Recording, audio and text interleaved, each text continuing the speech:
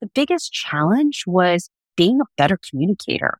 No one teaches you as a child, and there are no courses in college where like, how do you work with people?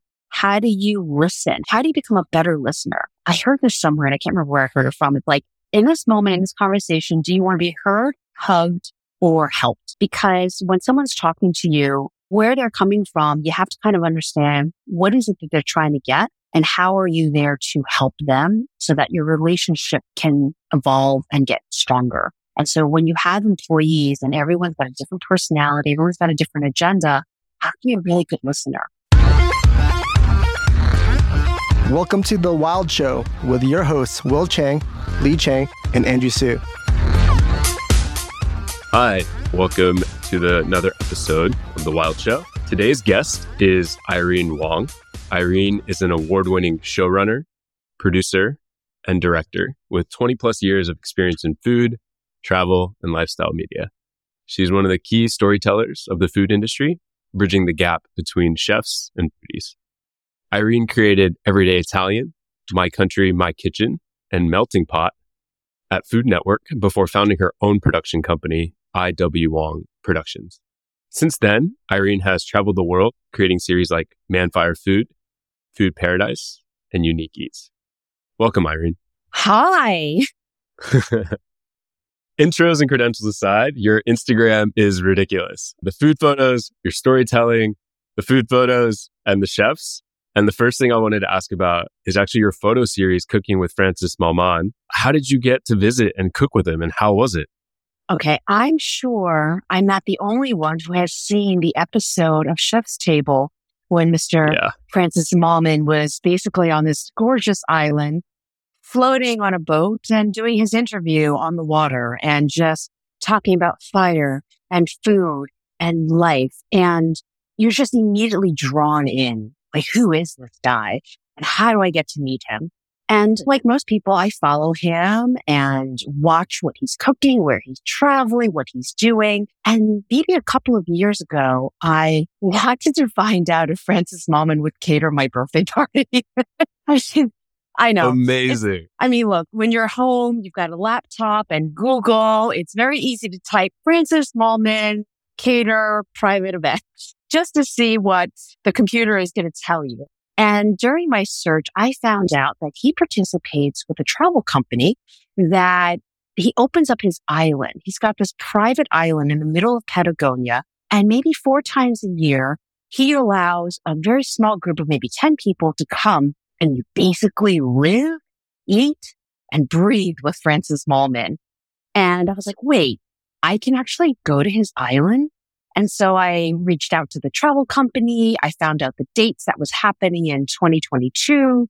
And I was like, I'm going to do it. Like, if I can't get Francis to come to my birthday party, I will go to his island and tell myself that it's a birthday party for me, even though there'll be 9 other strangers with me. So that's how I discovered how I could get from New York City down to Patagonia. And then before I knew it, the date was here and it took 2 days to travel. I spent a few days in Buenos Aires on my own and then continued to fly, take a car or take a boat in order to get to his island. And then I spent 1 full week with him and then trucked back home. So that's how I got to Francis Malman. Amazing. Do you have a favorite story or favorite dish while you were cooking with him for that entire week? Gosh, it's weird because you don't really know what to expect, right? And the moment we got there and the boat pulled up, he's there with his dogs, a few of his staff. It's a very small group of people who live on the island also. And he says, come, it's cold outside. You've been traveling all day. You walk into his house, you go into his kitchen and you smell food. Right away, you're greeted with food. And you're like, oh boy, what is he making? And he's like, it would be nice to start off with some cake and then some champagne. Okay, sure. Why not? And it's not just any cake. I was kind of like the first one who walked in. And so I see this beautiful, thick cheesecake, but it's savory. It's not sweet. It's not tea time. We're going to give you some molten melted cheese with, I don't know what else was it. There was a crust. It was a cheesecake, but it was savory and hot. And he cuts into it. And I'm recording a video and I can hear myself salivating. I could hear my oohs and ahs, which normally as a producer, I know how to be quiet and I never let my audio interfere, but I couldn't help myself. And I just take this plate and then I go outside because I want to get a photo of in the day. I was like, no, you need to eat it while it's hot. I'm like, I know, I'll get to it. I promise. And I'm thinking, oh, he's going to learn very quickly that the camera eats first in my life. And so we ate it. We had champagne and that was the most memorable because it was unexpected. And I think most meals that make an impression on us are things that we don't expect. And so out of all the fires we built and all the meats we had, all the fish we caught and then cooked over a fire, that cake was probably the most memorable dish that I had. Wow, that is spellbinding. I love that. Thank you. So then on that note, because now we have to know, who is your next dream birthday caterer so we can be ready to find out that story in the future? Well, I'm going to need to build the funds back up in order to pay for this extravagant meal. I don't know. I've been very fortunate in my career that I've met a lot of amazing, fascinating people. And I'm not just talking about very high-end Michelin star chefs. I'm talking about home cooks. It's a job that has enabled me to be invited into people's home. And sometimes that home can be a very small kitchen, or it could be a luxurious, fancy 4-star restaurant. And so I've been fortunate to meet many, many people. And no matter where you're from, what kind of food you specialize in, at the end of the day, it's really about saying, hi, here, please sit down and try this. And food has a way of just getting people to open up, kind of be present in the moment, because you have to take in those aromas, you take in those flavors, and then you remember that someone actually made this for me. They got the ingredients, whether they did it or they had a team create it, they're feeding you. And it's something that we've been doing since we were born. We've been fed and nourished. It starts with our family, and then it expands over our lifetime with friends and strangers. And I don't know if there's anyone who's like, oh, it would be a dream I could be with that person. I feel that everyone who I get to dine with is a dream because they're creating a memory that either reminds me of some other moment that's similar, or it's creating a brand new memory that I could never recreate, like when I met Francis on his island. Don't really think I'll be traveling to another private island with a very renowned chef eating a slice of cheesecake, you know? Totally. So not something to chase because there's a beautiful nugget of that same feeling in any meal, but it'll kind of come through serendipity. I love that. So on those memories, so what are your first memories of where did you grow up? How did you get so into it? Okay, so I only found this out recently, like as of maybe a year or two ago, when I was born in Brooklyn, New York. And when I was born, my parents were both working in Wall Street. So they were working in Manhattan and they had an apartment in Chinatown in Manhattan. But back then, we're talking about the early 70s, they didn't have nannies, babysitters, they were making ends meet. And so they would drop me off at my grandmother and grandfather's house in Brooklyn. So my mom would drop me off every day, Monday morning, leave me there. And then my grandparents would kind of raise me. She'd come, take a subway back, feed me dinner, give me a bath, and then she'd head back into the city and go to work the next day. So I spent the first year of my life being raised by my grandparents. Now, what's interesting about my grandparents is that it wasn't just an ordinary house in Brooklyn. They actually lived in an apartment above their own restaurant. They had a Chinese-American takeout restaurant on Avenue U, Queens and Brooklyn. We were probably one of 2 Chinese families that I saw in the neighborhood. And when you have a restaurant, well, there's no need to have a kitchen in your apartment. So even though there was a kitchen, they did all the cooking downstairs. So when they opened the restaurant at 11 a.m. and closed it at 9 p.m., I was in the back room, probably in a crib, where they would just kind of like watch over me, but they'd still have a restaurant. So I think when you kind of grow up and you hear the woks, the exhaust fans, you hear the chopping that's happening on the butcher block, and you smell all the different aromas that's coming out of this Chinese kitchen, that's going to make some kind of impression on you. And that to me probably comforted me. And perhaps that's what continues to make me feel embraced, is when I smell food, when I taste food, when I'm surrounded by people who want to kind of put me into that world. So that was where the love for food, I think, began without really knowing it. And then as I got older, my parents eventually moved into a house that was a few blocks away. So the grandparents' kitchen/house became a place where I would go every day after school. It's where I spent every single summer because my parents were still full-time working parents. And so I pretty much was raised by my grandparents in that kitchen. And on the days that that kitchen was closed, Grandpa closed it on Mondays so he could go fishing during the day. We would have dinner with them. So the metal gates would come down in front of the restaurant so no one could look inside. We turn on just a few lights, not all of the house lights, because, we don't want to waste electricity. And we would use the giant woks to make dinner, have some rice. And the 8 of us, my parents, my brother, me, my grandparents, my aunt, and my uncle, we all sat down at the big, big table and we had dinner every Monday night together. And sometimes we would have dinner together on Saturday night. And that continued until I went to college, and I went to NYU. And so even though I was going to NYU, I wasn't living in the dorm. I was still living in my parents' house, but I'd still go there. And it wasn't until I moved into the city after graduation that I then separated myself from that. And then eventually they retired and closed the restaurant down. But my aunt still lives in that building. They still own it. My grandparents have passed away. But when I visit, they allow me to go to the backyard. They have this space downstairs that they refuse to rent it out. So it's just an empty retail space with just a storage where they keep all their things. But you walk through and you're like, oh my God, I used to be here all the time as a kid. So that was my upbringing, was being raised in a restaurant.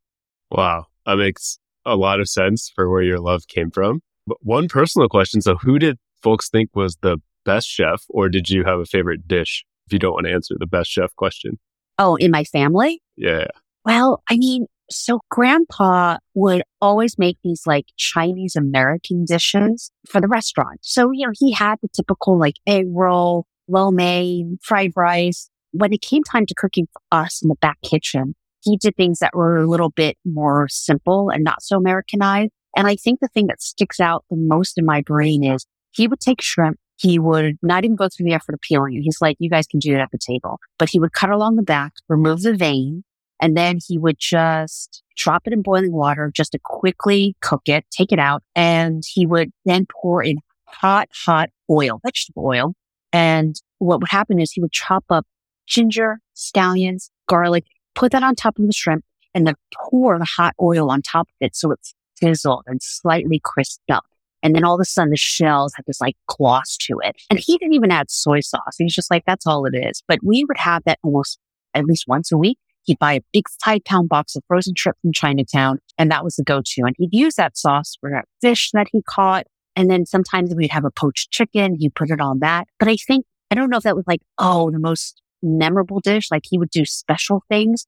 But the thing that I continue to make my own kitchen is that. So I think something that has less than 5 ingredients that you still continue to do many, many decades later, I think that qualifies as a memorable dish.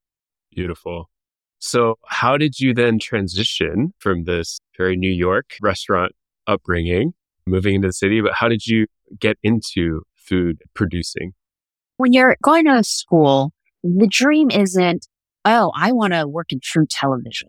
I was in college between 1990 and 1994, and Food Network was created in 93, I want to say. And that's like very, very beginning stages of Food Network. But you're not going to school. At least I wasn't going to school to do that. But I did go to film school. I went to the Tisch School of the Arts, and my goal was to do broadcast journalism. So I was doing a double major with journalism, and I was also studying in the film program.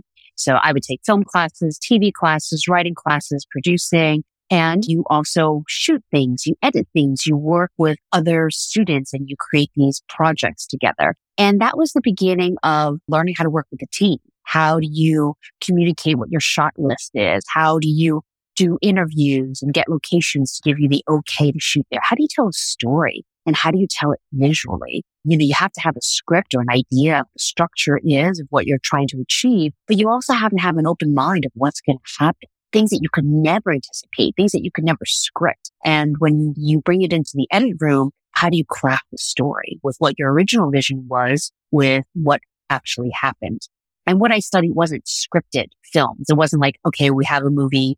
Here's the script. Here's the dialogue. Here are the actors. And now we're going to shoot it as we mapped it out. What I was doing was more documentary. It was more news stories. And so you go an idea with an agenda, but you're then letting these subjects tell you what the story is. And you're kind of merging all of those sound bites and creating voiceover for it. So I studied storytelling. And my goal when I graduated was, okay, if I could work for NBC News, ABC News, if I could do broadcast segments, then that's the career I'm going to take. And so when I graduated, my first job was at Good Morning America as a researcher. And one of the great things about the School of the Arts is they had an extensive internship program. So during my junior and senior years, I did an internship at Saturday Night Live. I did an internship with Columbia TriStar and also Good Morning America. And so you get to spend a few months for college credit to kind of be on the inside and work with these industry professionals and get a sneak peek of what it's like in all these different facets of the entertainment industry.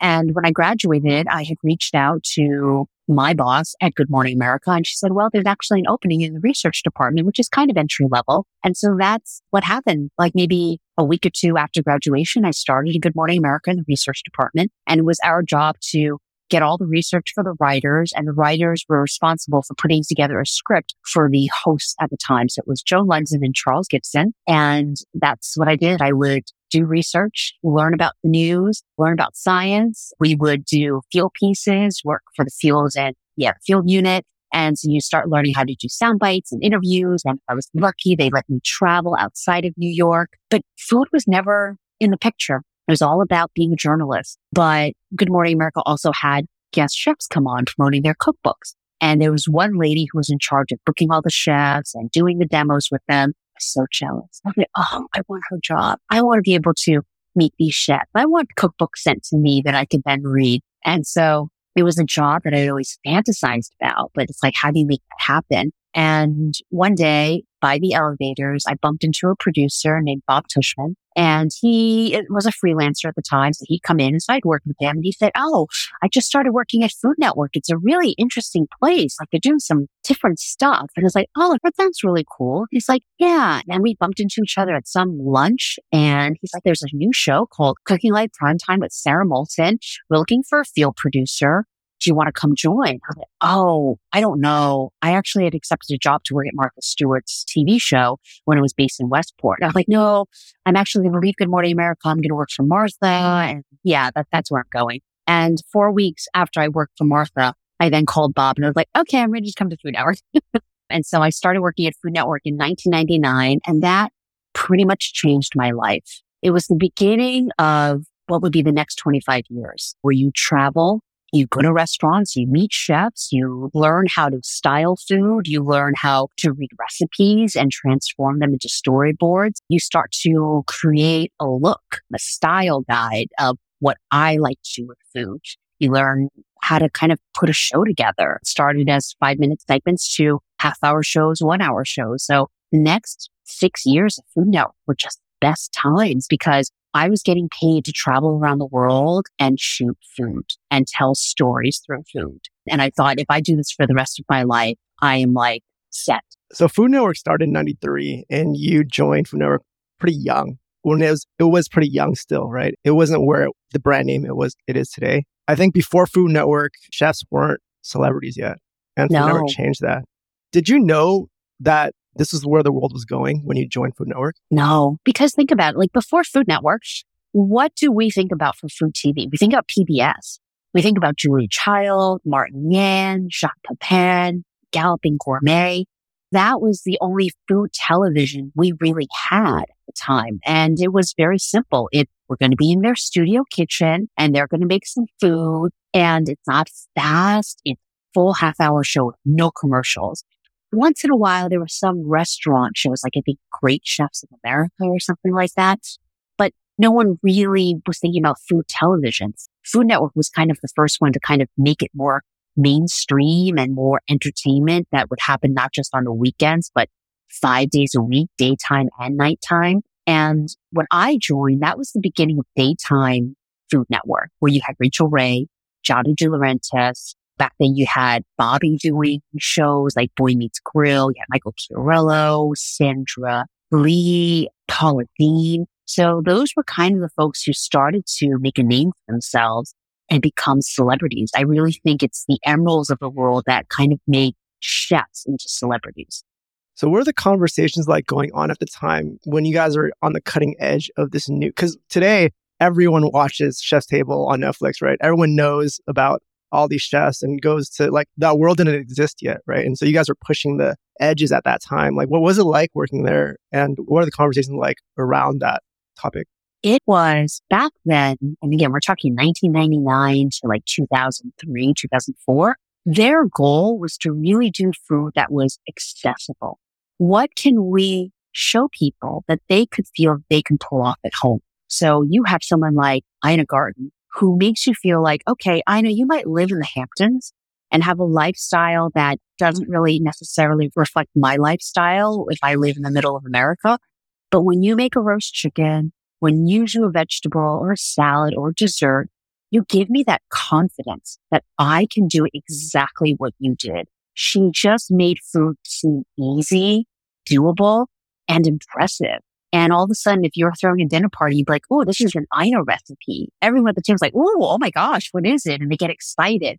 And so it kind of brought joy into the kitchen. Someone like Rachel Ray, she understood that everyone's busy, families are busy. You really don't have time to, labor in the kitchen for hours and hours. And so her promise was, I'm going to show you how to make this meal in 30 minutes. And when she recorded her show, she was cooking in real time in 30 minutes. There were no swap outs. And so if Rachel can do that in 30 minutes, then most people can try to do it. And so that's kind of what Food Network was doing. It was giving people the confidence to cook in the kitchen. And it was also, a lot of people say to me, Food Network was playing in the background. I'd have the TV on and I would just let the cooking show play in the background. I wasn't necessarily sitting there with a piece of paper writing down word for what they were doing, but I just liked hearing their voice because I think when someone talks about food in a very instructional way, it's relaxing. It's good background sound. You can kind of tune out, but still kind of pay attention. And if you're interested in making a dish, you just download the recipe later and then make it at your own leisure when you have the time to do it. One of the things you talked about when you were learning in college was how to tell a story and also how to tell a story visually. And you took those skills and you brought it to the Food Network as they were learning how to tell a story with food. One of the things that really stood out to me earlier when you talked about how your father cooked his meal was that you basically were able to implant images in my mind audibly, like basically audibly, right? And those are incredible. My mind was blown as you were describing that. So how do you tell a story and how do you tell a story visually? Could you just kind of walk us through what you're thinking? Yeah, I think the trick is whenever I read a recipe, I have to always be prepared when I'm doing it for television or if I'm telling a story about it. Every ingredient has a story. There has to be at least 3 talking points about that ingredient, something about the steps of the recipe. You have to make it conversational. So if I'm describing how to make a pomodoro sauce, okay, so you take 2 cans of peeled Italian tomatoes. Oh, okay, I've seen it at the supermarket. Got it. Just got to buy a can of tomatoes. All right, then in the pan, you've got extra virgin olive oil, something nice and fruity. Put it in there, get it until nice and hot, and then you put in some garlic. You slice that garlic paper thin. You just want that golden crisp edge. And then you add in some basil, bring out the aromatics. And then you add the tomato sauce and then you start describing the aromas, like garlic sizzling the oil, the tomatoes that go from something that's very raw and tinny to something that's sweet, something that's tart. And then you kind of know like, okay, now what are you going to do with that sauce? So whenever I would work with chefs being in front of the camera, a lot of chefs are trained to cook. How do I get a dish on a table, whether it's a cookbook or out to a diner in the dining room? And so I'd say to them, you know how to cook. I'm not challenging you to cook. You could be blindfolded and you'll get through the recipe. I am now challenging you to tell me the story of this recipe. You are the storyteller for this recipe. So for every ingredient that's in your recipe, you have to have at least 3 talking points about that ingredient. It could be a fact, like how to store basil, or it could be a personal memory about the first time you ate basil. Or it could be something about how that's going to transform. It could be culinary tips, like food hacks, as we like to call them now in the social media world. Like people love little tips. And when you're doing something repetitive, let's say you're stirring the sauce because it needs like 8 minutes before you do the next step. I always say to them, whenever there's a repetitive motion in a recipe, that's a golden opportunity to tell a story. Because you don't have to pay attention. Like pretend you're live on television right now and you've got to like keep the attention of the audience. Well, how are you going to keep them engaged if all you're doing is stirring the pot 8 minutes? That's boring. But tell me something about it. Because when we tell our friends, like, oh, did you see this person making that dish? you're not going to recite what happened in the recipe. You're going to tell the story about, oh my God, and then he told a story about how he used to do this, or he came up with this, or he made this big mistake and he dropped this on the counter. People want stories because they want to feel like you're relatable, that they have similar memories, that they want to chime in. So that's the importance of being a storyteller, is that you can take a recipe, but you have to tell me a story about everything that you touch. And then as a talent, you'd have to personalize it, because I can hire any actor or actress to do a cooking demo. But what's going to make them become a household name is they have to have some kind of interesting story or background that draws you in, that makes you think, oh, okay, but did you hear about that person's story? Like, you can't make stuff up. People's stories are their own experiences. And so when you share that, that's what makes something really, really memorable. Yeah. How did you help them kind of cultivate finding their interesting story and kind of prompting the personalization? Well, we do something called media training. And as a media trainer for food television, I always say to everybody, okay, the first thing we're going to do is a peanut butter and jelly sandwich. Has nothing to do with your outlook on food. It's boring. It could be sliced white bread, jar of conventional supermarket peanut butter, and another conventional jar of like jam. I don't care. It's not about the food. What I want you to do is to actually go through the exercise of doing a demo and understand the balance between looking at your cutting board and the food in front of you and looking right into the lens. Because most chefs are trained to just look at their food, so they never look up. And so to say to them, okay, look up, okay, smile, people don't realize that when you're not purposely smiling, it can look like you're angry. You don't mean to look like that. You're just in your like resting face. And so you're always saying, okay, you got to smile. You got to like, and it seems fake and so weird. But when you watch the video, you then realize like, oh, you just look like you're having a good time. When I ask them to do a peanut butter and jelly sandwich, I then record the video and I'm like, okay, just go. And I just want to hear you tell it from beginning to end. And so they kind of go through the motion. You can tell that they're getting into a story, but then they lose their train of thought of where they were with the food. And then they're spending a long time with a lot of dead silence because they don't really know what to say anymore. And then we go through the very painful part of watching it together. And if you're a person who doesn't like watching yourself on camera, you're really not going to like watching this. But it's the only way you're going to grow and get better, is by seeing the things that maybe if I do a little bit of this, less of that, you then find the happy medium. And that's when I chime in and say, okay, you see how you did that? That would be a great time to tell me a story about this. And so then I ask them, like, do you have any memories? And so I try to like prompt them with situations where they're like, well, yeah, there was that time. Like, great, tell that story. So we then work through an exercise and then we kind of choreograph, what stories do you want to tell? When do you want to tell it? And how often you need to look up. And then we do the whole exercise again. And then they can see the difference. And then if we want, we do a third one over. And then at some point, you do too much, you're not going to go anymore. It becomes exhausting. Then the next step is to actually do a dish that does mean something to you, because then you're armed with lots of stories. There has to be something really memorable about this. Like, why do you want to teach people how to make that? So that is how you kind of teach people how to become storytellers. And the truth is, at Food Network, when they were brand new to doing this, most people struggled in front of the camera. They just didn't really know. And if you're asking them to do this for a 12-hour day, 5 days a week for 2 to 3 weeks straight, because we've been commissioned to do 13 episodes, it's a struggle. And in a way, you kind of break people down so you can build them back up. It's sometimes there are tears. Sometimes there's this like, I don't want to do this. It's frustrating. But when you get through it and you're on the other side of it, and then you watch yourself, if you get renewed for a season 2, then season 1 was boot camp. And season 2 is like, all right, I know the crew. I know what you're going to ask. I know I need close-ups of it. I know I need to smile more. What are my stories? So all of a sudden, it becomes second nature to be a storyteller as you're cooking, that you can then appear in front of a live audience and know exactly how to engage them because you've spent quite a bit of intense time training. A lot of your work, you're traveling to different places, right? So the set's not always the same. Like, for example, going like My Country, My Kitchen, or Ciao Mare Vitali, you're traveling into different places. The set's not always the same. As well as like with My Country, for example, the person that's the host or the chef is not the same too. And so how do you deal with the variables with every single episode? You have to the thing is, if you're having someone be a host or they're a guest, it has to be authentic to them. I can give them a script and say, okay, say all of these lines, but then it's very stilted. That's not their language. That's not the words they would have chosen. And so when I start hanging out with somebody on set, it's almost like I'm studying them very intensely for the next 24 hours.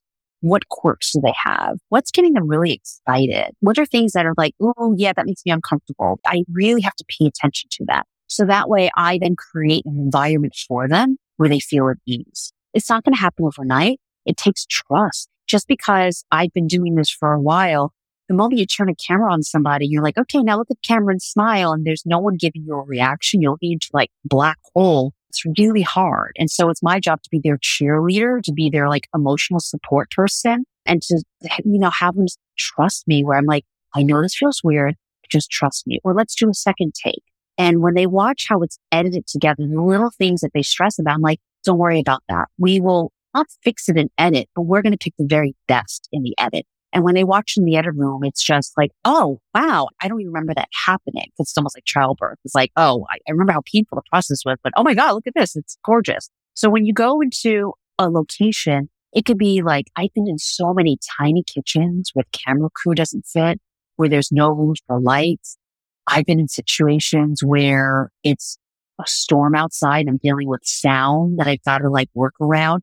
I've shot outdoors where there are flies everywhere and I can't have a fly land on something, even though that's normal and happens in real life. So you kind of go through every scenario you can think of, different personalities to work with. You have to know, what's my shot list? What do I need to bring back to the editor? And what sound bites do I need to capture? I could always add more stuff in voiceover if the show has voiceover. And I could always shoot extra B-roll that doesn't involve the person just to have it. Like you have to have footage. If you come back with no footage, your editor has nothing to work with. So if I'm doing a demo in a restaurant where it's just under really, really tight conditions and we're not getting everything we need, I'll just say, hi, can I just get all the raw ingredients and just shoot this outside where I'm out of the way? And then I'll just get extra B-roll, beauty shots of the food. Because as they describe certain things, I can always go back to the other shot. So it's about being very strategic of what your shot list is. You have enough content for a 20-minute or 45-minute show.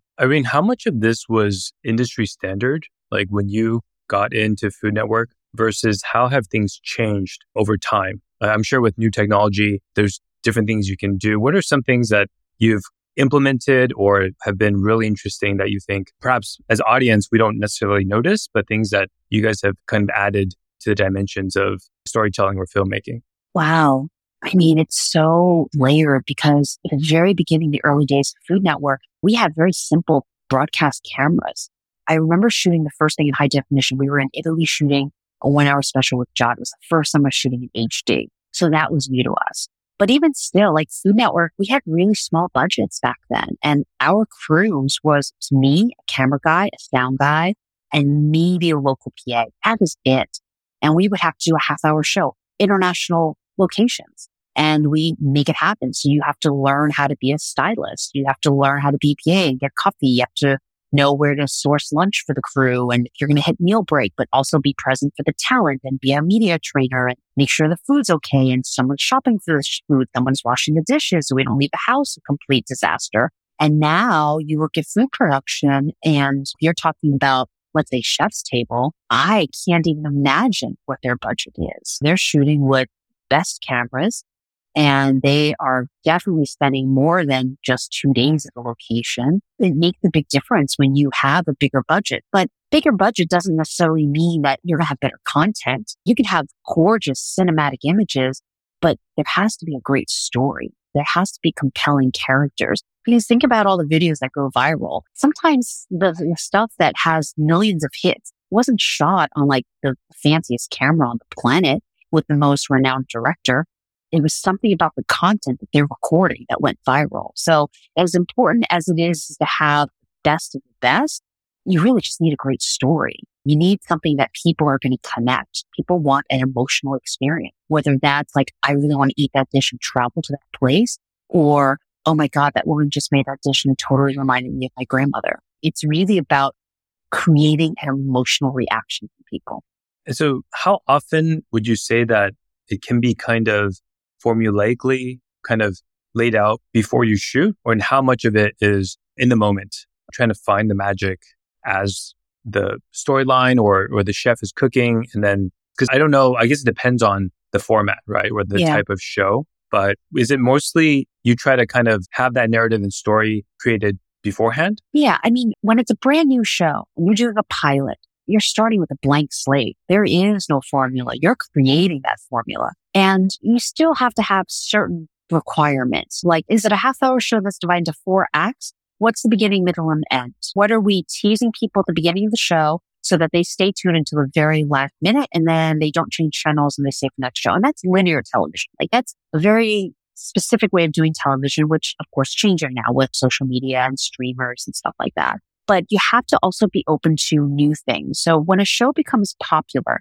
and goes into season 10, season 20, you still have the same formula. Like, think about Chopped. It's the same formula. Mystery basket of ingredients, contestants, judges, and then your dish. There's a winner at the end. Chef's Table.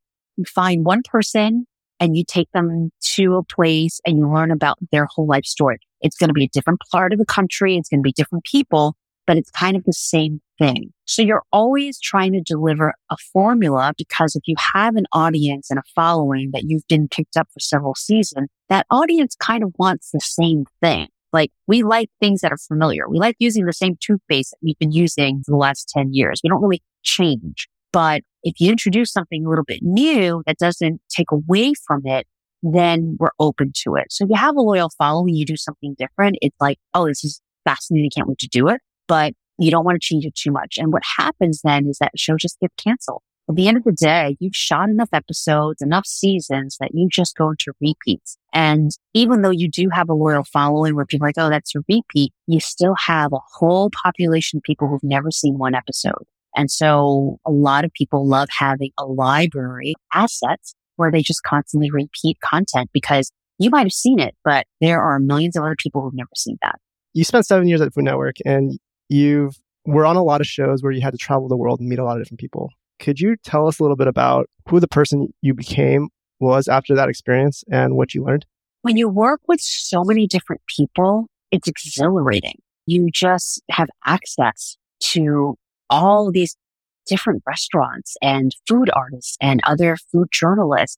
So you're part of a community that's incredible. And if you love food, oh my gosh, well, why would you want to be anywhere else? And towards the end of my years of Food Network, because I was doing really successful shows, they were like, oh, well, now we want you to be a director of programming. So we want you to be more of an executive. So we want you to now oversee shows other production companies are doing. So help them do programming for our network, but you're not the one who's going to direct anymore. You're not the one that's going to be out in the field. You're not going to travel anymore. You're now going to be part of the executive team. And at that time in my life, I would never say no to that. It's another step up the ladder. Of course, I'm going to say yes to that. But as I did it, I realized how much I missed being out in the world. I missed getting my hands dirty and cooking alongside chefs and coming up with different ways to shoot food and tell stories. And so that's why I left Food Network, was because I was like, oh, I missed that. And I can stay at Food Network and continue to be an executive. Or at this time in my life, why not take a chance and try something different? So that's when I started my own production company. But just because you've spent so many years becoming a very strong director or producer doesn't mean you have all the skills to run a company. Completely different business, because now you're concerned about payroll, HR, lawyers, getting lease forms signed. You're trying to hustle and sell shows to not only Food Network, but other networks that you're hoping to develop relationships with. And it's more about being executive, except for your own company. And so the first few years of running my company, I would still try to produce and direct, at least do the first season or two, and then kind of hand that style guide to another director who would then go out and replicate what I would do while I would create another show for the company. And so the next 10 years, we had a dozen different shows, but all through Discovery. It was Travel Channel, Food Network, Cooking Channel. It was all through them, but we were just shooting different lifestyle shows. And so I walked away from Food Network being very good at being a food storyteller. But then I embarked on the next chapter, which is, how do I become a businesswoman? And how do I mentor a team of people to care about food and stories as much as I do? How do I inspire people? But how do I also take other ideas and help foster their ideas. The more you realize you need to surround yourself by talented people, the more successful you'll be. If you try to do everything on your own and don't delegate, you'll at some point become so overwhelmed that no one wants to work with you. No one gets to feel like they're part of something. Yeah, I feel like we've glossed over or not done justice just how amazing the growth is of you holding all the different roles and growing and then building your own business. So I'd love to hear a bit about, what was it like growing the business? What were the big challenges? And really like how you stayed so driven and willing to take that big jump. I think when you're doing something, you don't think too much about what can go wrong. You just do it. If you start thinking about, but if this happens, we're never going to do it. The fears and the what ifs can completely be paralyzing for people. And so you just kind of do it and you jump in. And I guess I always told myself, well, if it doesn't work out, you can always try to get a staff job again. And I guess back then I never saw like pandemic happening or other challenges. Like you're just young and you're ambitious and you're driven. Like I was working 24/7 for years. So why would I stop? The adrenaline is still going. I'm trying to think what your original question was because I completely veered off. But I think the biggest challenge was being a better communicator. No one teaches you as a child, and there are no courses in college where like, how do you work with people? How do you listen? How do you become a better listener? I heard this somewhere and I can't remember where I heard it from. It's like, in this moment, in this conversation, do you want to be heard, hugged, or helped? Because when someone's talking to you, where they're coming from, you have to kind of understand what is it that they're trying to get and how are you there to help them so that your relationship can evolve and get stronger. And so when you have employees and everyone's got a different personality, everyone's got a different agenda, how can you be a really good listener? And if someone makes a mistake or it wasn't exactly what you're looking for, you got to communicate. Why didn't it work? What can we do better? You have to not fault them. You have to call them out. It's not like, people can't read minds. You have to tell them why it didn't work, but in a very constructive way. And you also have to praise people. Like I grew up in a family where you never really got praise from my family. It was kind of expected in my family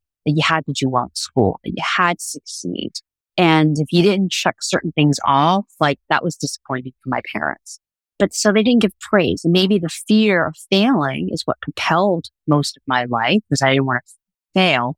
But as I've gotten older and I've worked with more people, it's like, I don't want people to be afraid of failing. I don't want them to fail, but that's part of growth. You have to fail in order to grow. So how can I be there to kind of uplift them? I believe you have to give people a chance. And if it doesn't work out, then maybe sometimes it's not meant to be. And so you make sure you give a chance, you have a conversation, but if it's not meant to be, then you have to part ways because there's no point in driving two people down a path that neither person is growing because they need to grow and they need to thrive in their life as well. And you don't want to hold them back either. So that I think was the hardest part, was learning how to work with other people when you're trying to lead a team. You're trying to get your vision out there. It's your name, it's your reputation, but it's a lot of people who want to help you succeed that too. So they need to succeed at the same time. Can you talk to us a little bit about IW Productions, the company you built, how production works, and the shows that you created out of that? When we created IW Productions, it was about doing really food content, food, travel, cooking. I wasn't interested in doing gardening or home improvement or reality TV like that or competition. That just wasn't my thing. I love beautiful food. I love cooking and I love going to different places in the world where food is very impactful. And so the way it works is you can have an idea. You've got to create a pitch deck, kind of put the idea on paper, give idea examples of what the episodes are, who are the cast of characters. Now, just because you put it on paper doesn't mean what you hand over is the exact blueprint of what the show is going to be. You're helping the executives visualize what this can be. And sometimes it'll lead into okay, here's some development money, do a sizzle reel. And you do it and either they green light it with some changes or they don't green light it and you go back to the drawing board. But hopefully you've got a show that either you've created and you bring it to them, or you've developed a great relationship with network executives that they come to you and say, hey, we want to do this show. So you think you can kind of put an idea of what that could be and a budget. Budget's really important. They want to know that you could do it within the price point that they are willing to spend. Because you say, oh yeah, whatever it's going to be, like networks won't make money. So there has to be a certain criteria of how much money you're going to spend per episode. And once you get the green light, you then build a team. We would have a team of, everyone was a freelancer at my company. But when you were working on one show to the next, you were pretty much staffed. So we would have a core group of people. And then whenever we had a show go on, if it was a season of 13 episodes, it was probably at the end of the day, 25 people who worked on it. So you had people in pre-production with the research and mapping out the logistics, creating a production calendar. And then you had a production crew, all the camera guys, sound guys, the locals who you hire for the day, shooting all the content. And then you have a post team who is then going through all the footage, the story producers who are then putting a script together, and then the editors who are then cutting it. So a half-hour show would take, depending on what type of show it was, it could take anywhere from 2 days to shoot to a full week. And you're probably delivering about 20 hours of footage, maybe a little bit more. And that's being cut down to 20 minutes of content. And they probably spend 3 full weeks to cut it down to 20 minutes. When we did the show Man Fire Food, let's say we would start pre-production in January. We would have about 2 months, and then we'd start to send the teams out to shoot sometime in April. We'd start somewhere where it's warm because the whole country isn't warm, but down south it's warm. So we'd start shooting episodes there. And then as we got to May and June, we would then head towards the center of the country and then to the East Coast. And we would be done shooting in sometime mid-June. The edit team had already started putting shows together in April. And so you're kind of working on a rolling basis. So if we started shooting content, let's say in April, that edit team starts to put the shows together, but the field team is still out there shooting content. So the field team wraps in June. The post team is probably wrapping sometime in August. The series premiered sometime in the summertime. And then you're waiting for the executives to greenlight it to hopefully go back into production again starting next January. And if you're a successful company, you have definitely more than one show. You have several shows going on. And so you have another team who's doing the same exact thing. At one point, we had maybe 4 shows happening at the same time. And I think there were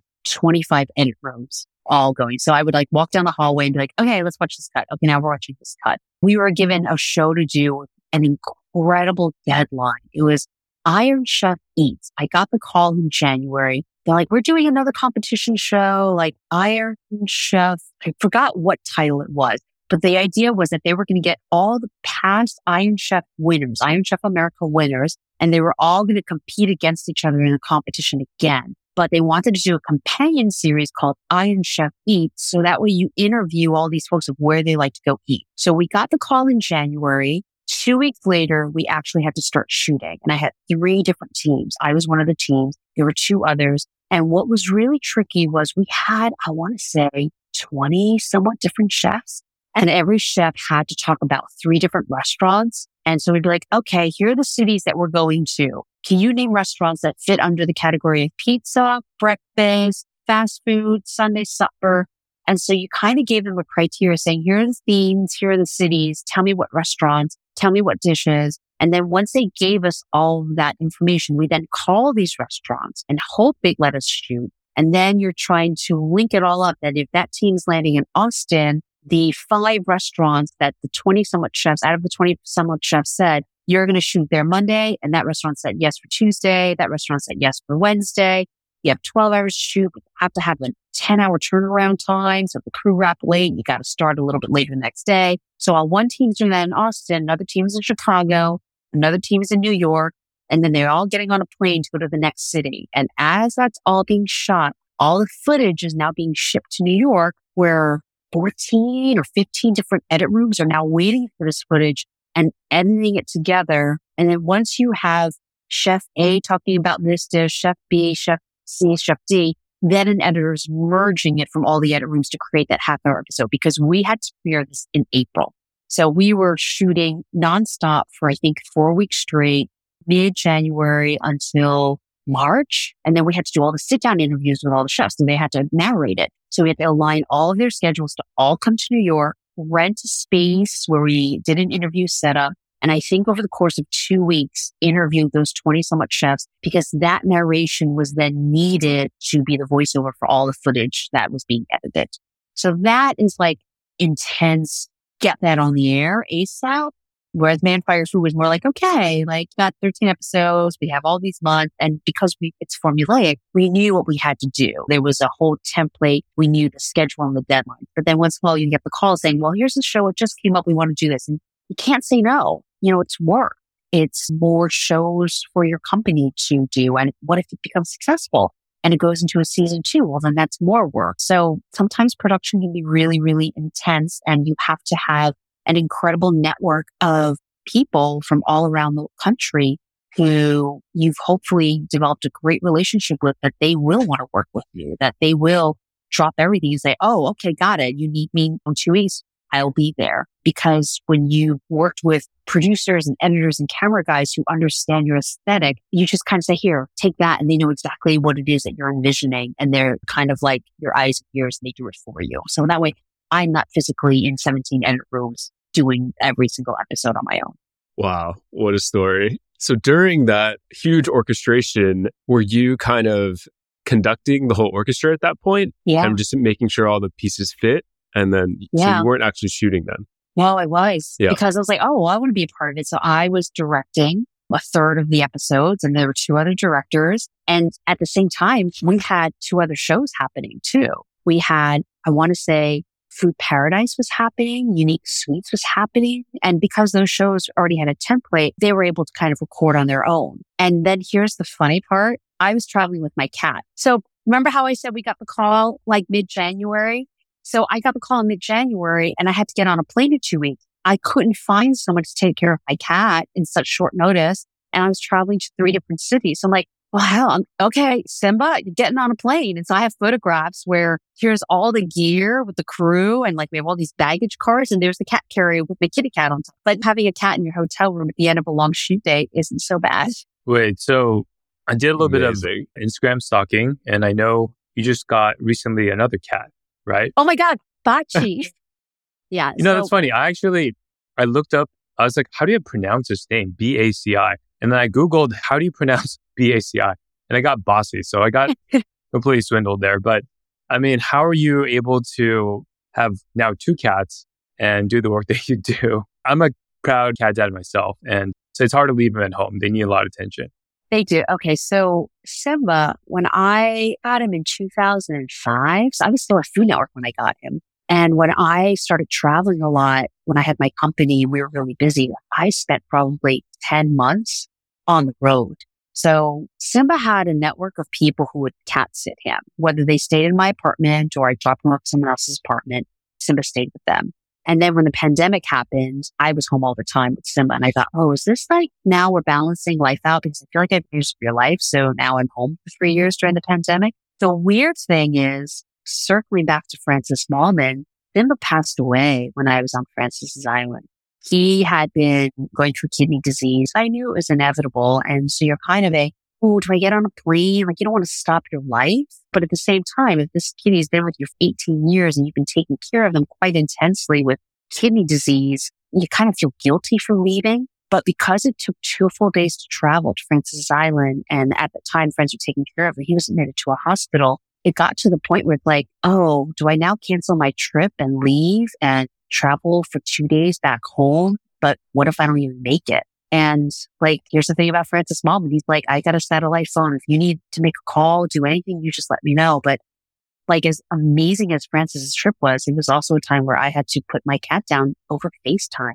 Like, hard, really hard. And so after he passed away in April, nope, not getting another cat, not right now.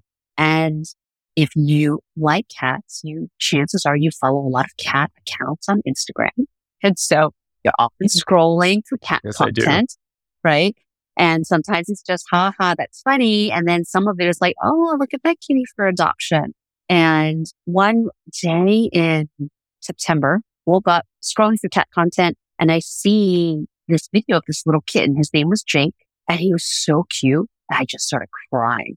Like, oh my God, he's so cute. And I sent a DM. I'm like, hi, do you think Jake's going to be fluffy? Like, I don't know what to say. I just love this little kitty. And it's just like, yeah, I think so. I'm like, okay, I'm going to fill out an application. And you're not really serious about adopting a cat, but you also don't want to not have that opportunity. Like, you don't want that taken away from you. So all of a sudden I fill out adoption. 30 minutes later, I get a call from the adoption agency. Hi, do you want to do a phone interview? I'm like, okay, I guess so. Do a phone interview. And then all of a sudden they're like, do you want to do a Zoom with the foster mom? I'm like, I guess so, sure. Now you're doing a Zoom with Jake and his foster mom.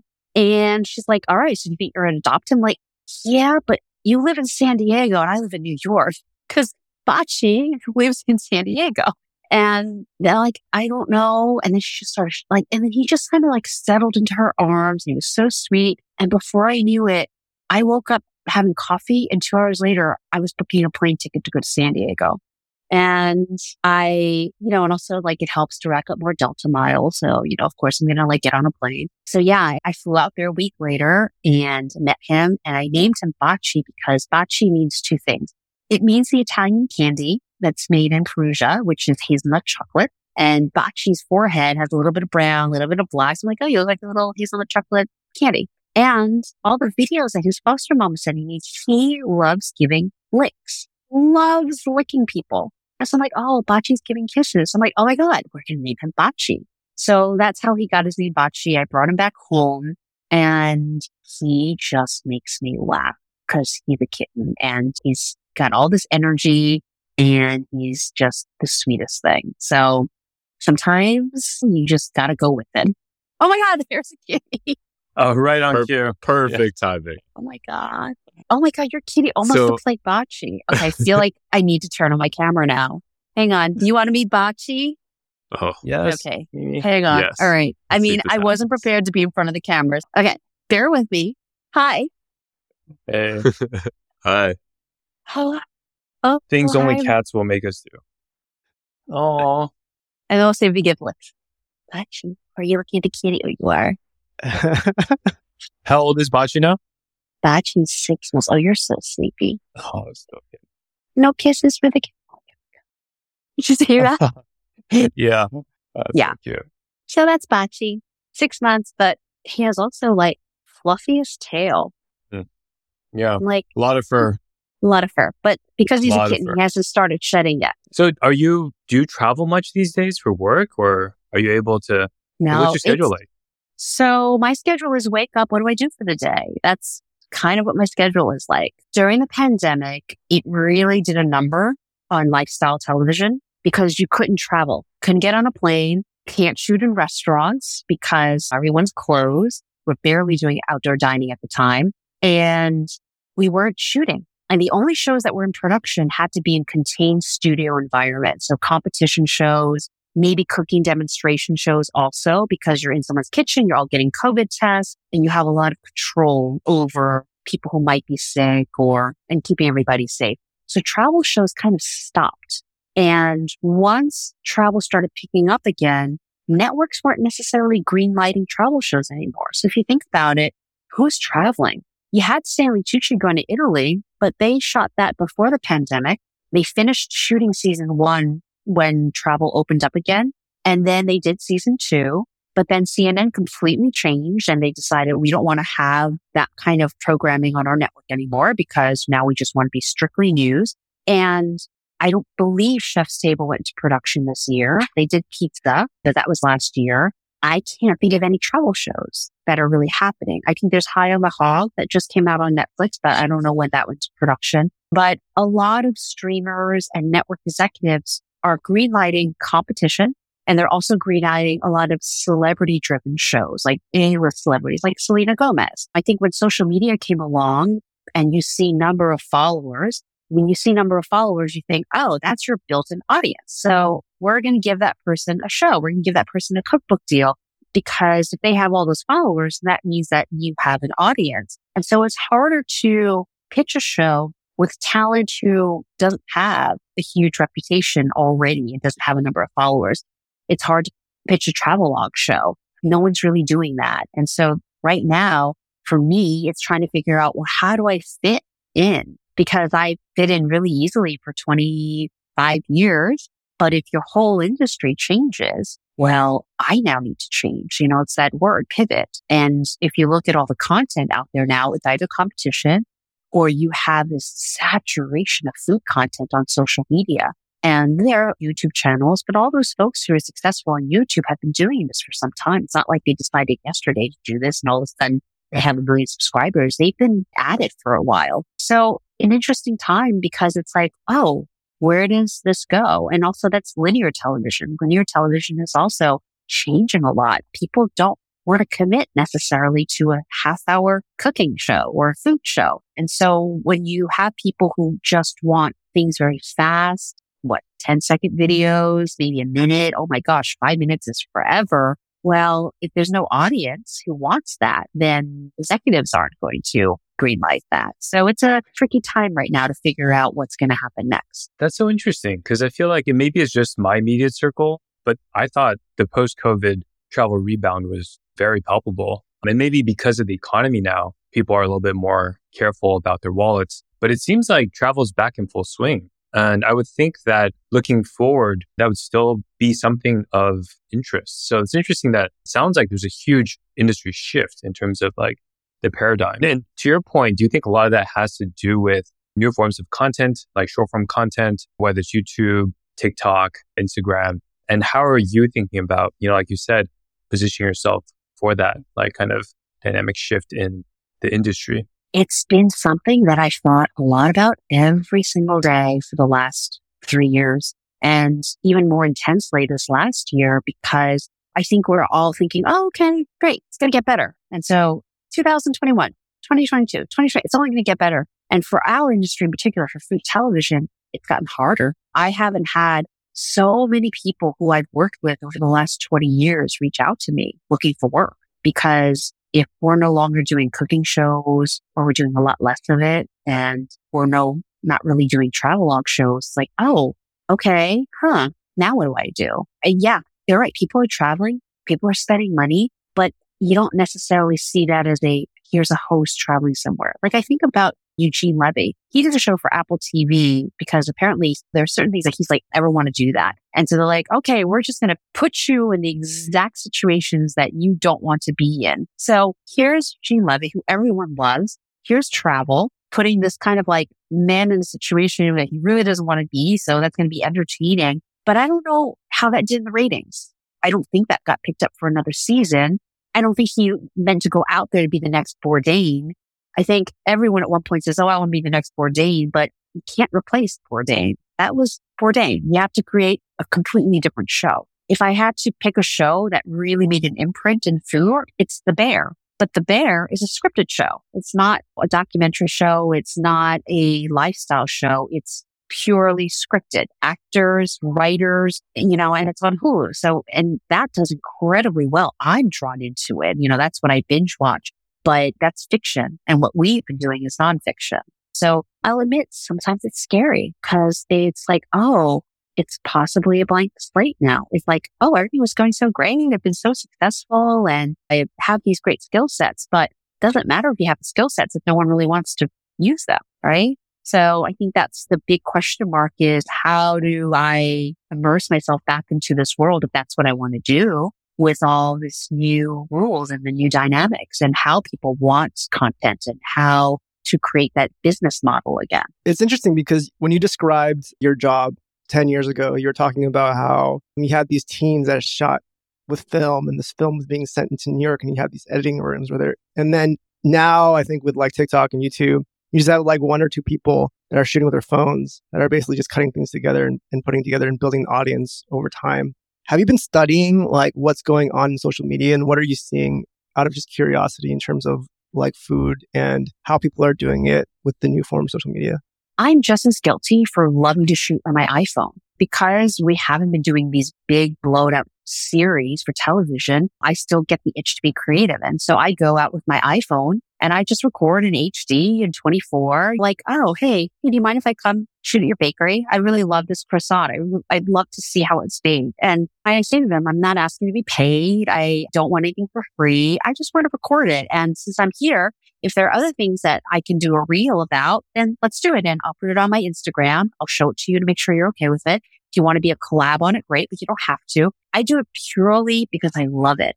And I also love the fact that I'm restricted to 90 seconds because if I can have all the time in the world, I would be like dwelling on every shot and all that stuff. But it's like, it forces me to be like, you just have 90 seconds and that's it. So I love the iPhone and that I can just get into the bowl, quickly move up, do this, do that. When I had a TV crew with like, where's the light set up? Where's the tripod? Okay, you're perfectly angled just for that one shot. Okay, now we got to go over here. Okay, got to take the tripod, move it here.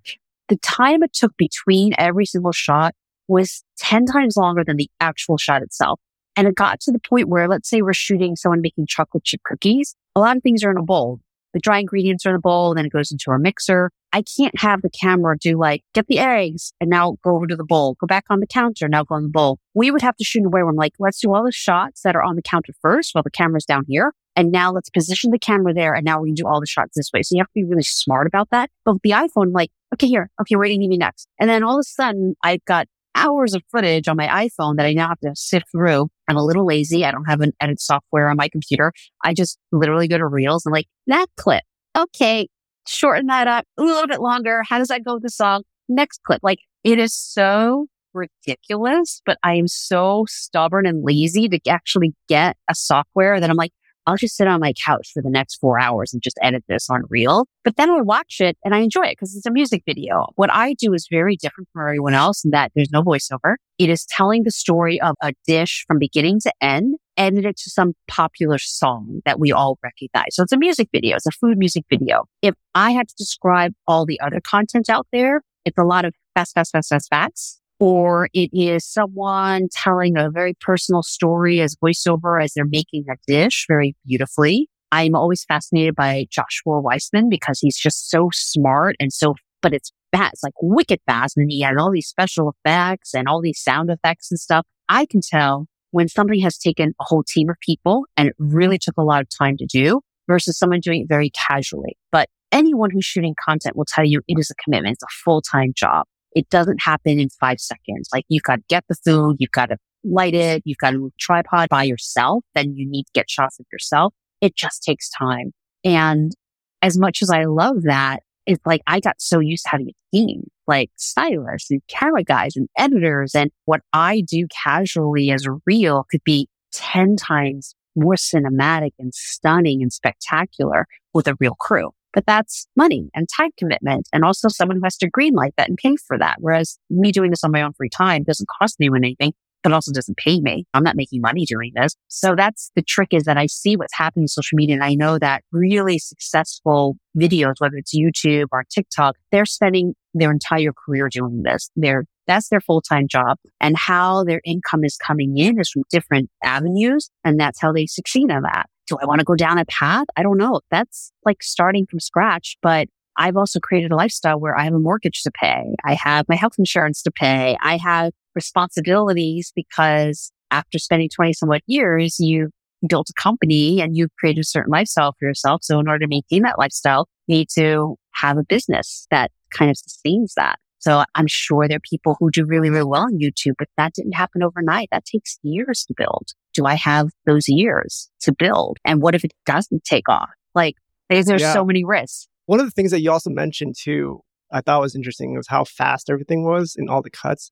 And like, I think it's just really interesting that now the content has to play to the algorithm versus before where you just had like Food Network, right? You had that one time slot and you had 30 minutes or you had the hour and you're just basically recording and creating content around that 30 minutes an hour. But now everyone is competing for the algorithm and trying to grab your attention enough so that people will stay on your 90-second video. So I'd imagine that it just changes the content as well. You know, there are some videos I create, I'm like, oh, that's a great song, but it's not trending.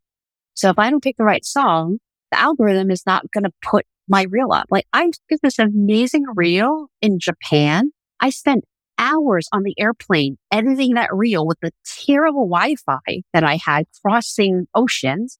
And when I posted it, whatever time it actually posted, I had, 100 views, barely any likes. And I thought, oh, the algorithm is against me right now. I spent all those hours. And I hate that I'm trying to satisfy an algorithm. Like, who are you? Oh my God. Like doesn't matter what I did. And, in a way, when you did a television show, you had an audience in order to have ratings. And that was going to determine whether or not you were going to be picked up for another season. And so you're always trying to satisfy an audience. You can do what you think is the most magnificent piece of art out there. But unless you're really wealthy, you don't need the money, you have to sell that to somebody. And so there has to be a compromise of what your vision is and what you want to do. But is there an appetite for it? Is there an audience for it? Are there people who are willing to pay for that? And that's always tricky because sometimes we have to do what other people want in order to kind of get our foot in the door and to earn the trust and respect. And then we slowly start to reveal more of who we are. But it only comes after working really hard to get someone's respect and attention.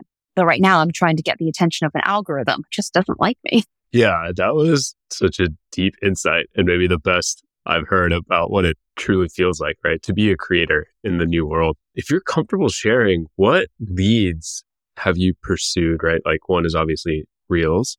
How have they gone? And also which were actually fulfilling? So yeah, basically like which leads have you been kind of taking a look at and are any of them promising and still fulfilling? I mean, it started from Francis Nallman because I was doing some reels before, like last year, very casually, but just doing to help chef friends. Be like, what do you mean you haven't promoted this pepperoni pizza that made a comeback? Oh my God, let me shoot a reel. Like, I've got the skills. Like, just let me come shoot this. So it became as a very casual thing. All of a sudden, I'm like, well, I'm having fun because it's music. Whereas whenever we would edit shows, we'd have a music library. We just didn't have the money to license music that was popular songs. So now I've got every single song at my fingertips that I can edit to. Like, yeah, let's do Taylor Swift this summer. Like, Taylor Swift song. When I was on Francis Island, it was just me and like less than 10 people. So I was like front and center with my phone to get all of the demos and get the best angles. So all we did was cook all day. So I just had stories every day to record. And because I was also mourning my cat, I was home all the time. And so I was just on my couch and like, I'm just going to edit this. And so as much as I love to cook and people say it's very meditative and that could be very healing, to me, what was healing was editing, was creating content because that's what I'd spent my whole life doing. And in a way, that's my identity. And so editing those Francis reels was all about a softer storytelling. It's slower music. It's not fast paced. And you're it's almost in a way like a chef's table because you're on this beautiful island with one of the most famous chefs in the world. And you're just watching us make a fish dish or you're watching something cook over a fire. And then Japan was more like fast and frenetic because that's what Tokyo and Kyoto could be like. It's like, oh, okay, what's going on right now? And then once in a while, we'll shoot demos of me cooking in the kitchen, but that becomes a full day. Like, oh, I'm going to make this cake because I have to for someone's birthday, but if I'm going to record it, I have to like stop and get a shot. I got to record a video. Oh, I need to like record me now doing something because I need that like little pops of me throughout the video at some point. And all of a sudden making a cake took twice as long because I'm now worrying about content and the time of the day and the daylight coming into my apartment at the right time. And then I've got to edit that. So I like doing it and it's really rewarding, but that's not going to pay my mortgage. It's just not. So I don't know what the leads are. If you know any leads, let me know. I think right now I'm just trying to figure it out. Yeah, I actually love these types of conversation and Will knows that. So I would love to, have a long conversation just on that because I find it fascinating of like different angles. So examples, and I'm sure you're already connected, but just connecting with different existing creators or discussing different business models that might plug into, et cetera, et cetera. But for another time, because I could go a long time and I think it's fascinating, but also recognize it's got to be so tough. I'm in startups. I have to pivot just about every 2 years usually, and it's a rough go. So I'm sorry you're going through it. I know it's very tough. So yeah. And I also worry about like age discrimination. Is someone going to look at my resume and at one point they'll say, wow, that's impressive. Like 2 columns worth of dozens of shows for 25 years. But then on the flip side, people think, oh, but you're like old school. We don't do that anymore. Like this isn't Food Network. This is TikTok. And so you try to convince someone like, yeah, but I'm smart and I can like figure it out. It's not going to happen like that, but you got to give me a chance. And it's really hard to then compete with a whole other generation of content creators who that's their toolkit. They live and breathe it. So for me to figure out how they do it, I'm behind then. So I'm always trying to kind of find ways to reinvent what my brand is, what my look is, what my storytelling skills are. How do I still stand out in my own way? Because I don't want to just be a carbon copy of everyone else because then it just looks like, oh, she's just trying to be everyone else to catch up and compete with them. It's like, no, I still have to be true to myself, but I do have to pivot because I'm not trying to impress the other content creators. I'm trying to impress somebody to say, no, we want to create a project with you that is going to be on a bigger scale that then, look, if I could somehow change the culinary television landscape, that would be a legacy to be proud of, right? And that takes a lot because I think about what changed it. Top Chef changed the landscape. Chef's Table changed the landscape. What's the next thing that's going to change the landscape that's not fiction? Because I think The Bear changed the landscape, but that's fiction. What's going to change the landscape in nonfiction? And until that landscape changes and all of a sudden there's a huge new hit. You need that for everyone else to say, we want to do that now. Like, we need to do that. But until that happens, they're going to say, let's just do another season of a competition show. Let's have a different competition, but the same hosts, same judges, same contestants, but we're switching them around a little bit. That's just not going to go away until something new comes along. And I'm trying to figure out what is that landscape so that way we can go into the next chapter. I'm not saying we don't do this kind of content, that social media isn't relevant. I am fully aware how relevant it is and how this is the business model for many, many, many people and many, many businesses that have deep pockets. But we have to evolve and do something different. Like, there's a whole audience out there who misses cooking shows. I'm not saying do Dump and Stir again, but we do miss learning how to cook. We do miss traveling through the lens of food. But how do we do it differently, but it's still kind of the same? How does streaming change food television from going on a network television, and now people have stopped watching television and just are watching streaming? How did that change food television? It changed it in that streaming is not about having multiple seasons. For networks, it was always about, if you were doing well, you were going to several seasons, season 2, season 10. I think Guy with Triple D is season 30 something at this point. That was the sign of success, was that you're always renewed. But in television, you all get canceled at some point. Friends got canceled at some point. No matter how successful it is, it all gets canceled at some point.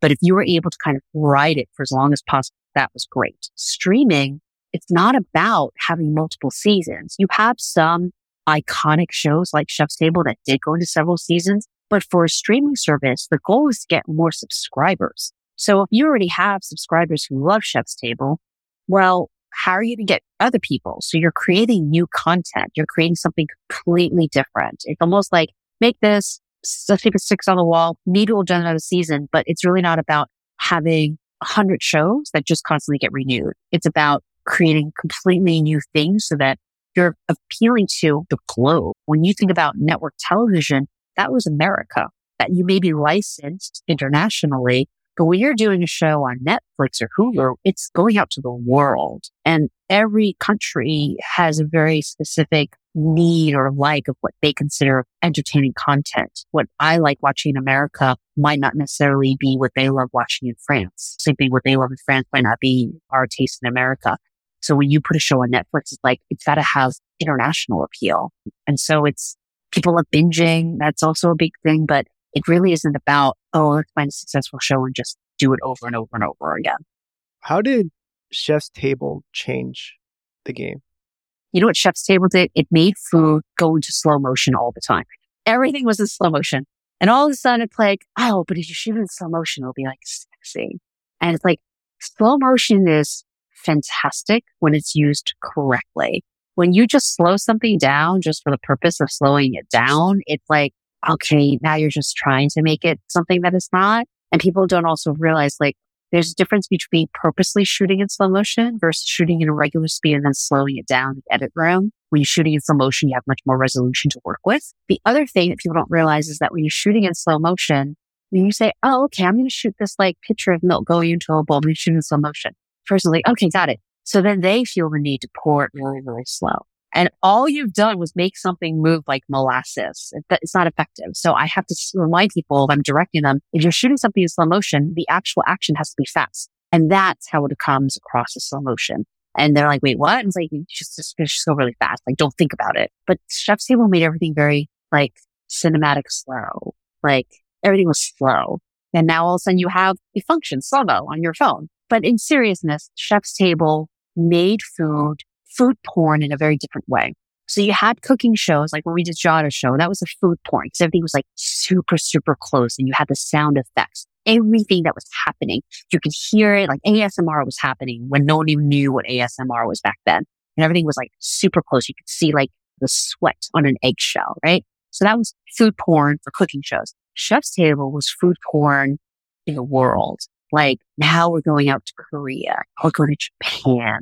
And we're going to shoot things with beautiful lighting and all of their beauty shots are it almost looks like portrait, like an artist's canvas. And then there's the graphic that slides in with the name of the dish. Yeah, it's just shot beautifully. It's like a coffee table book of food that's come to life. That's what Chef's Table did brilliant. And also finding people with really rich stories. That's the other thing about Chef's Table, was really shining a light on someone who was so influential in the food world and giving them a whole episode that kind of you were immersed in the world with them.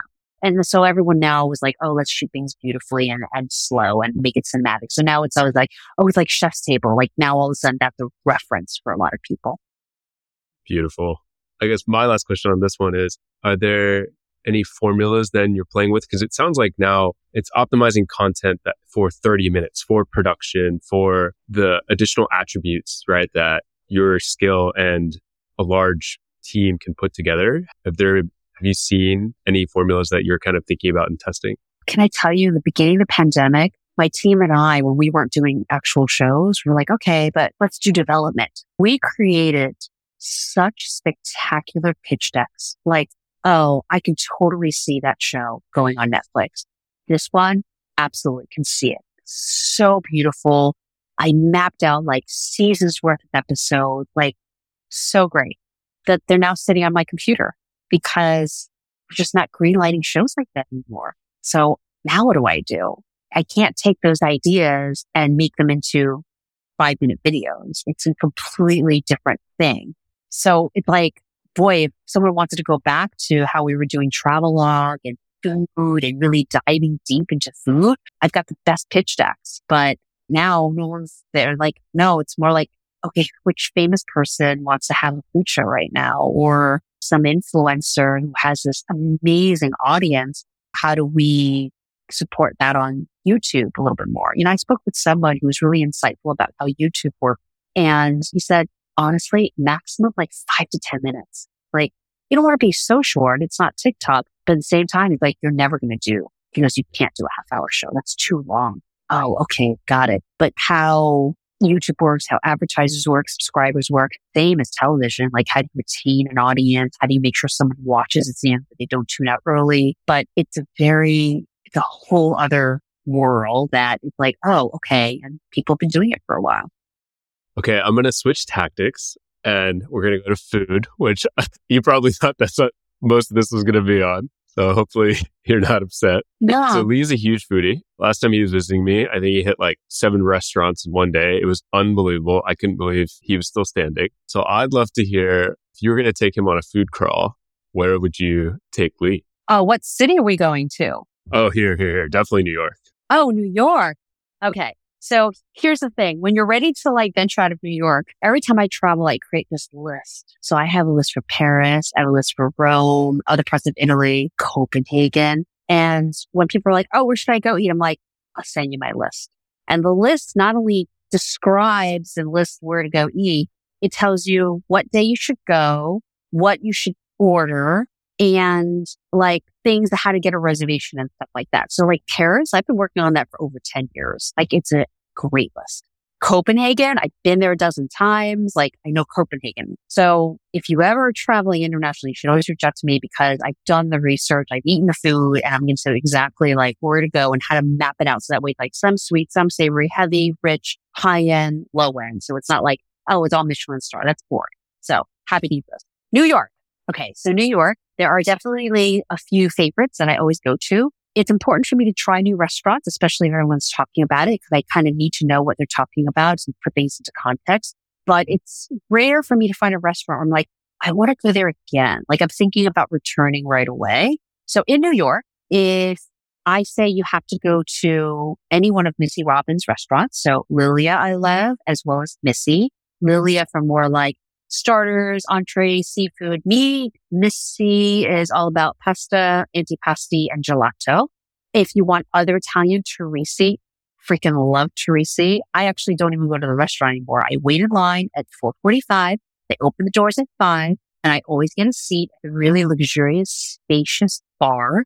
I already know the guy working behind the bar. His name is John. And I always order the tortellini pomodoro because it's big, fat, cheesy tortellini in a pomodoro sauce that they use with cherry tomatoes. And then over each tortellini, they drape it with melted butter. So when you eat that, why is it different? Like, because there's melted butter on it. And then they are brilliant with duck And the only other duck that's better is at their other restaurant, The Grill. And The Grill to me is the iconic New York City luxe. I'm going to like get dressed up. I'm going to be fancy. I'm going to be eating with the financial crowd or maybe the celebrities, or that's like the epitome New York experience.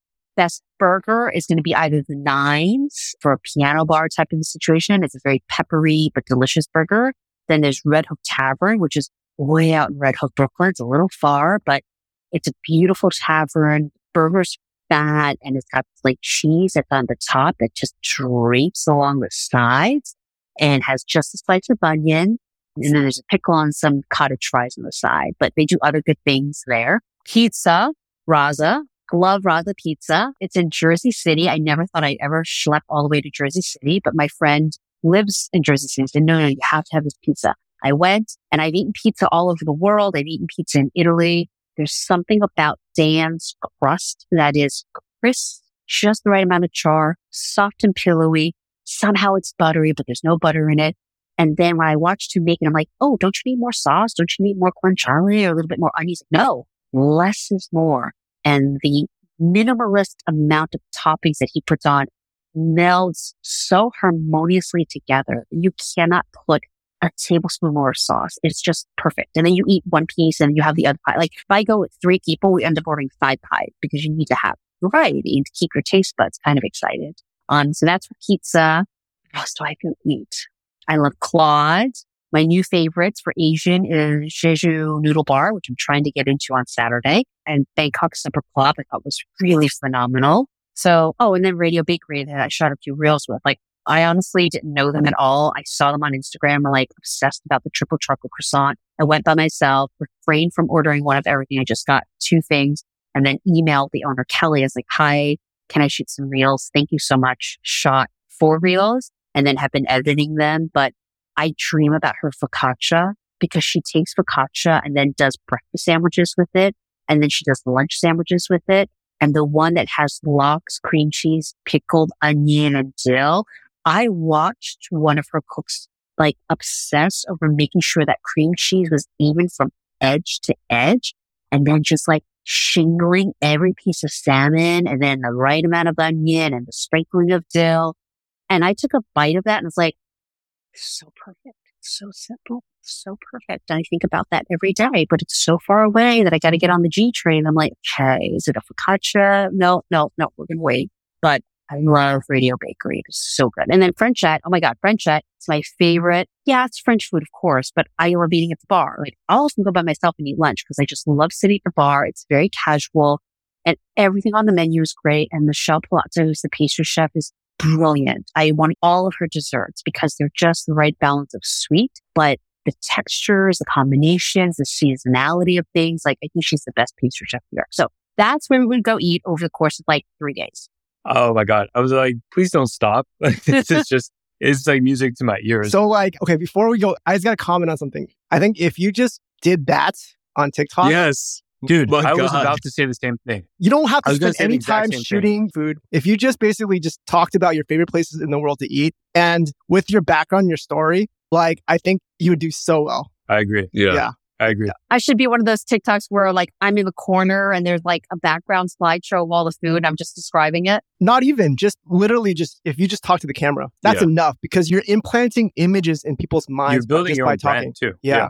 And I literally think if you can just basically just describe a restaurant and you have so many different places that you can pull from. And so you have so much content and you don't have to spend too much time on it because you literally just did maybe like 10 of them right now. Yeah. Right? Off the top of your head. At the top of your head. Right. But the rub is, because we talk about this, the TikTok is the top of your funnel. So it's actually then how do you actually monetize? Right. Yeah. And then this will build you the viewership. Yeah. Right? Because you're doing a thing that nobody else can do, which is you're basically planting images in my mind and making me salivate and wanting to go to the place. Even I'm not even that into food, right? But I want to go to the burger place. That raza is now in my mind and I don't even really care about pizza, right? And I think that skill and that ability is amazing that not a lot of people have, but also your background and your story about you traveling the world to basically like do this for Food Network gives you credibility that nobody else has. And that's your brand and that's your competitive edge. Yeah. I mean, when people say, I've been trying to sell a cookbook, right? Why wouldn't you let me write a cookbook? I've been collecting and reading cookbooks forever. And they're like, well, what's your hook? It's like, oh my God, here we go with the hook again. And it's like, I never wanted to do things that everyone else is doing. Because it's like, oh, everyone else is doing, they're doing it all great. But the thing that does make me different is that we can all go to Raza and do a whole restaurant review. But I find that a lot of influencers, when they go, it's, we ordered this, and then we got this. And they kind of pick the dishes that everyone else is talking about. It's almost like bragging rights. I got that dish too. But what a lot of people don't do, which is what Food Network really trained me well to do, was describe food. Like, you can't just say, that was yummy. It has to be why. What's the texture? What's the flavor? What is the color? I mean, like, I remember interviewing Alex Guarnaschelli once, and she was describing how prosciutto was sliced so thin. She goes, it's so thin, like lingerie. And that just stayed in my mind forever. So I think what makes me very different is that, yeah, I've spent 2 decades training other people. How do you describe food? I sit across from the interview chair. I'm like, okay, we're going to be talking about this restaurant. And so we would write the whole script. Then we sent them to go eat, let's say, the burger at Red Hook Tavern. So they eat it and they have their own opinions about it, but they didn't see how it was made. So I provide that dialogue for them. And I say, okay, so the first thing you do is they take this burger. It's this kind of meat, this percentage of fat. This is how thick the patty was. And then they recite it back to me. So then they say it in their own voice and their own words. And they do this with the patty. And that's how we trained all of these hosts to be very articulate and descriptive. So that way you can almost taste it and hear it and feel it, even though we're only giving you the visuals. It's the words that bring the food to life. So thank you for acknowledging the ability to describe food in a very descriptive, visceral way. I can't even sit still right now because I see it for you. I literally see it for you because you don't need to have the background. You don't need anything. All you need to do is talk like you're my friend. You're just describing a restaurant at your favorite place, right? And over time, I'll get to trust you. It's the top of funnel. And basically, the bigger the audience that you have, the more that you can go around and basically sell a cookbook and say, hey, to the publisher, 100%. I have this audience. And then you just basically collect their emails. And then now you have an email list and you just basically send, when you're ready for the cookbook, you just send an email to direct to consumer. I see it already. Or like the restaurant guide, like, oh my God, it's what you described is I so already unique. follow people on TikTok that do that, right? It's a unique ability and skill, right? Yeah. It's basically innate for you, Irene. Yeah, you have the skill. You built it up. Like, it's just like subconsciously, you're already just spitting poetry. Yeah. Well, thank you. Yeah. So I think like, yeah, there's the algorithmic part of how do you game that, but the actual like content and what you're able to create is not something that like people would probably spend time to try to come up with formulaic ways to say what you say, but it comes naturally for you. And I think that resonates with people because you can tell when people are describing something, you can sense the passion and that really, trickles down. It's authentic and TikTok is all authenticity. And it's not just the skill, but it's also the story, like too. You have these two things that basically why, no one else has. Yeah. And, that was me speeding my way through like, okay, let me give you a list of variety of where you can New York. But it's like, if you say to me, okay, now just talk to me about going to Teresi, it's like, okay, I could break it down for you. The moment I walked in, what you start with, why you order that, why you want to save room for dessert, and then why you want to come back for round 2 and what you should do for that one. I don't want to go eat without you telling me what to do now. And you said you spent 10 years on this Paris list, right? Oh, yeah. And I'm going there next week. Yeah. You basically been preparing for this moment for an entire decade. And you have so much content like that you can basically just pick and choose. Like you have so much content too. I'm so excited for you right now. So I mean, some of the accounts I follow would be like, oh, this restaurant's really good and you should try their croissant because it's really yummy. And then you should go and have the coffee. I don't know much about coffee, but it's very tasty. It's just completely, you would blow them out of the water. And you don't need to produce anything. You don't have to spend too much time on it. It's literally just record yourself and then put it on TikTok because Instagram's a little bit different where it has to be like perfect. Whereas TikTok, it's all about authenticity. And as long as you're acting like a good friend that people can trust, then you have the content, you have the brand. You guys want to help me and just be like, all right, here are the things you're going to talk about. We're just going to record it. Yes. And I'm like, great, let's just do it as a test experiment on TikTok. Because I have a TikTok account, but I did it only so no one else would take your handle. But I haven't put anything on it. Like it's empty. Yeah, we'll help you. Thanks. Because believe me, as a visual person, the last thing I would ever imagine is, wait, you want me to sit in front of a blank wall and just talk?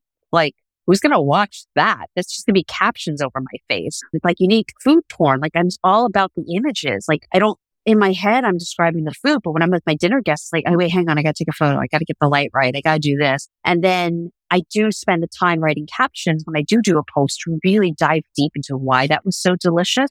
But whether or not people are reading the caption, maybe some followers are, but most people are not. They're just like, oh, whatever. But no, I never want to lose the ability to entice people with words because I need to convince you why it's delicious. My image is going to look like everyone else's images. Some images are going to be better than mine, but the way I describe it has to be, you can almost taste it and you can almost be like, I need to go eat that now. Like I can't stop thinking about it. And that's what I think is really powerful, is to be able to convince someone like, I really need to go eat with her. Like I'm really fun to eat with because we order everything. You should totally have that in mind when you're going to Paris this trip. And instead of taking static images, maybe take some videos, right? The food as it's being served, zoom in on it, whatever, right? And then just very light post editing. But again, the magic will be you and your voice and the things you say. Well, thanks. I feel a little bit more uplifted because a half hour ago, I was more like, I really don't know what I'm going to do with my life. I'll send you some comps for like what I'm thinking in terms of like other people in different industries doing similar what I'm thinking. But I'm happy to share the Paris list with you if you want to read it. Or I can read it to you. I'll just record a video of me reading. Please. That sounds good. We have a list. Even better. Wait, hang on. I mean, a list you need to go, which I realize like I'm keeping you guys. But hang on, I'm going to read you the very beginning of whatever. So wait, where's the opening paragraph? Sent. Let's see. Paris Eats. Actually, as you're looking that up, Irene, I was going to say something I just remembered. I follow a bunch of random travel accounts on TikTok. Yeah. And one of them was like, it's like this gay couple that went to Kyoto. And then I think they were, a few days in Tokyo. But he flashed like this very just kind of pretty formatted Excel sheet of like his schedule. And then I was just curious. I was looking through the comments. People are like, oh, can you share that with us? And he's like, yeah, sure. Here's a link in my profile. So I clicked through and it was actually like a payment form. I was like, oh, I've gotten so much requests for $15. You can have my itinerary. And just from like the static image that he took a screenshot of, it wasn't like it was filled out with extreme description. It was essentially just like a very bare minimum itinerary of what he did. So there's many ways you can monetize down the road, I think. But yeah, I think there's a lot of possibilities there. I mean, yeah, every time sometimes people are like, oh, can you send me a list? Because a friend of a friend is going. I'm like, no. She's like, what do you mean? I'm like, it's like, I worked really hard on that list. And if you're telling me your friend is just going there for 2 days, you might as well tell me that person's a vegan at the same time. Like, no. Only very few people get this list because I really worked my ass on it. Because, yeah, you're going to tell me it's too wordy. So when I wrote up this list, I felt like I needed an introduction paragraph to justify why they should trust my list. So here, I'm going to try to read it without my glasses. The first restaurant I went to in Paris was McDonald's. It was a 24-hour pit stop during a 2.5-week TWA bus tour across Europe with my mother. 17, and we were celebrating my high school graduation. Years later, I returned with my boyfriend with reservations for Alain Ducasse. But we both got food poisoning from eating way too much raw milk cheese and called the restaurant a few hours before dinner to cancel. Third time's a charm, right? Food Network sent me to produce a field piece with food writer Patricia Wells. She took our camera to her favorite cheese shop, bistro, wine bar, and outdoor market. If you gently press the skin right below your eye, that's how you tell the cheese is right, like a vacherin. Over the next 2 decades, Paris became my favorite food city. I've returned well over a dozen times with friends, sometimes family, every once in a while alone. Paris is my happy place. So then I go into a whole thing about why you should go to Mocha Nut, Septime, Clamato, Septime Wine Bar, Le Crown Bar, Verjus. And then I go into a description of who created it, why it's good, and then here are the dishes you need to order. So that's my Paris list. And then Copenhagen is like intense. That's amazing. Yeah. So, yeah. Help me figure it out. That'd be great. I think you can tell how excited all of us are and blown away. I would love to. I would love to too. Okay, I have... Yeah, no, it'd be so fun. So another food question. Thanksgiving just passed. If we were going to make a Thanksgiving potluck, but out of specific restaurant dishes. So an example is Court Street Grocers has this amazing turkey club where they confit the dark meat with, okay, you already know. Yes. And then Fun Fun Donuts has this sweet potato pie donut that is, amazing. I'm not going to try and describe food while you're on this call. And then what other dishes would you add to that Thanksgiving potluck? Okay. So this actually happened this Thanksgiving.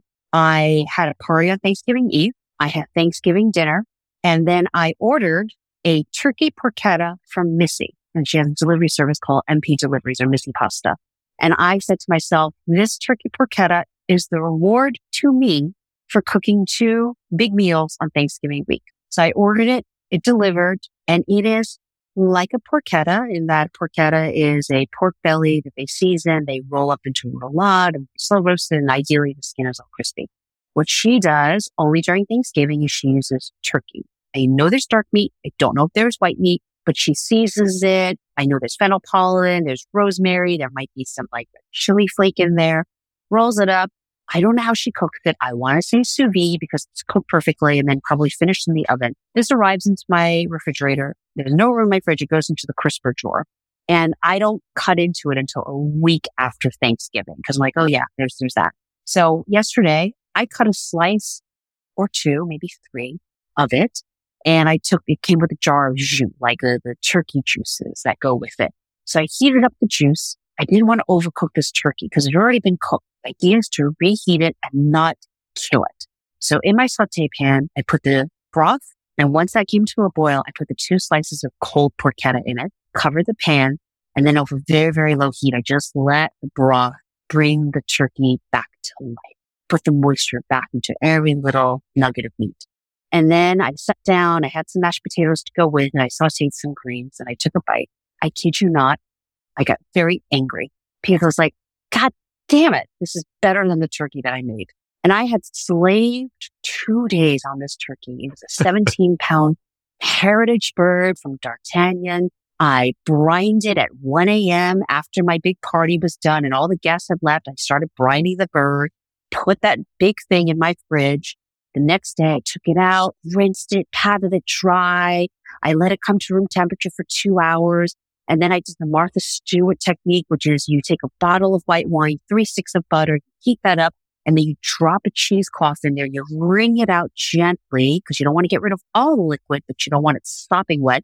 You then cover the entire turkey with softened butter. So a whole stick of butter, my 2 hands, massage it into all the skin, under the arms, underneath the wings. And then you drape this like soaked cheesecloth over it. You tuck it in like you're tucking it to go to sleep. And then you put a thermometer in and you put it at 450 for 30 minutes. You take it out. You then baste it every 30 minutes. Now 350 degrees for another 2.5 hours. I babied this turkey for hours. And then you peel off the cheesecloth, making sure you don't tear any of the skin until it's like this golden tan. But you want it to be mahogany. And so it's got to go back in the oven for another hour, more basting. It came out, I fucking pecan ducked that turkey. It was so crispy, so golden, so juicy, made this delicious gravy. And I used there's a quart container of gravy from last year in my freezer. So that's the magic trick is taking last year's gravy with some of the pork juice that I did the day before, plus all the turkey juices from tonight. Everyone at the table was like, oh my God, this turkey is so good. It's so moist, so flavorful. There are pockets of fat and skin so crispy. I was so proud of myself. Best turkey I've made. And I take one bite of week-old turkey porchetta and I was just Missy one. I waved the white flag. So that's what I would bring to a potluck is a Missy turkey porchetta. And every guest would be like, I'm never going to make a bird ever again. You'd be saving the lives of so many birds if you just ordered this turkey porchetta. Oh my God, everyone needs to hire you. Okay. Storytelling magic. And then I would throw in some Parker House rolls from Frenchette. I would get the babka, harvest babka from Brett's Bakery. What else would I get? Those are the things I would start with. Amazing. I'm so hungry now. It's so late here. So you joined Food Network kind of in the middle of its growth to its heyday, I believe around 1999. What was the culture like then? And how was it being an Asian American woman in media? I have to admit that while growing up in Brooklyn and going to school in Brooklyn, there weren't many Asians at all. And so pretty quickly you stand out, you feel different, and then you try to be like everybody else. So that way you're not an outcast. I would have certain racial slurs come at me and you kind of feel like, well, I guess that's just part of it. That's what happens when you're the only Asian person in this school. And when I went to NYU, I started seeing other diversities, and all of a sudden, like, okay. And by the time I started working, to be honest with you, I was so into my work that I didn't really look up to pay attention. I guess at some point it was more about, who am I working with? Who are you? What's your background? Are you nice to me? Or are you like really mean? And less about, are you part of my community? Are you not part of my community? Are you giving me an opportunity because you feel that you need to? In my entire career, I never felt like anyone hired me because I checked off a certain box. I really felt like people recognized my work, my work ethic, which was really strong, my way of treating people and being really respectful, especially to people who were my bosses or my supervisors.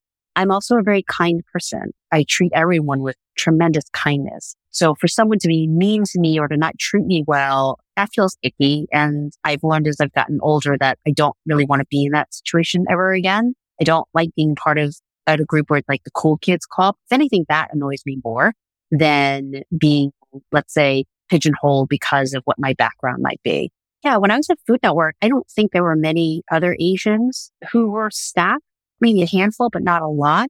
But I think people collaborated with me, chatted with me because of what I brought to the table for my work. Yeah, I mean, I think I applaud a lot of industries now for being much more proactive about having a more diverse community. It's about time. Everyone deserves a chance to thrive and prove themselves. And if they fail, they need to be called on and had a conversation so that they can grow too.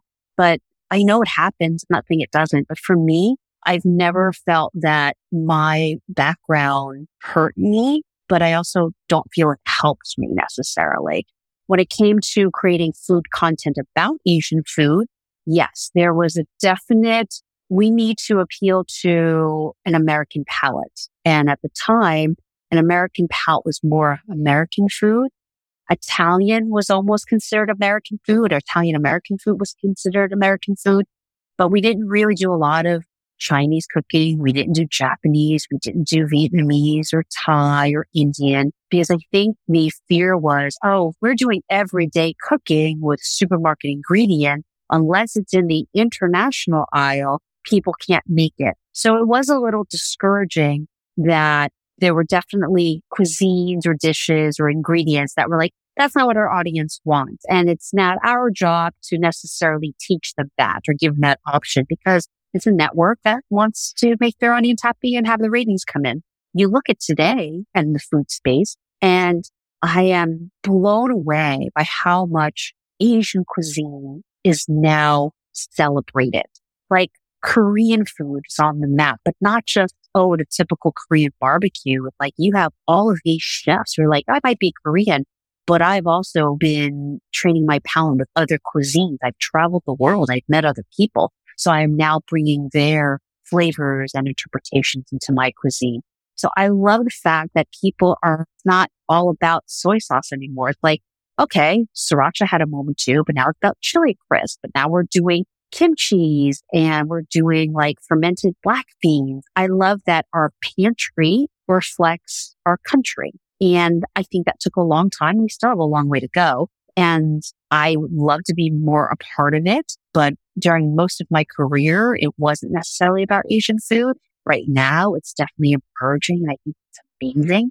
And I'd like to that, but I think it can't be forced. Like, oh, you're Chinese, you need to do Chinese food. Okay, I grew up in the Chinese kitchen, but I spent most of my life cooking Italian food. But at the same time, I can't go out there and say, I'm an authority in Italian food. Like, I love Italian food, but, I'm still a student of many cuisines. I would never say I'm an expert in any cuisine. I'm always learning from people.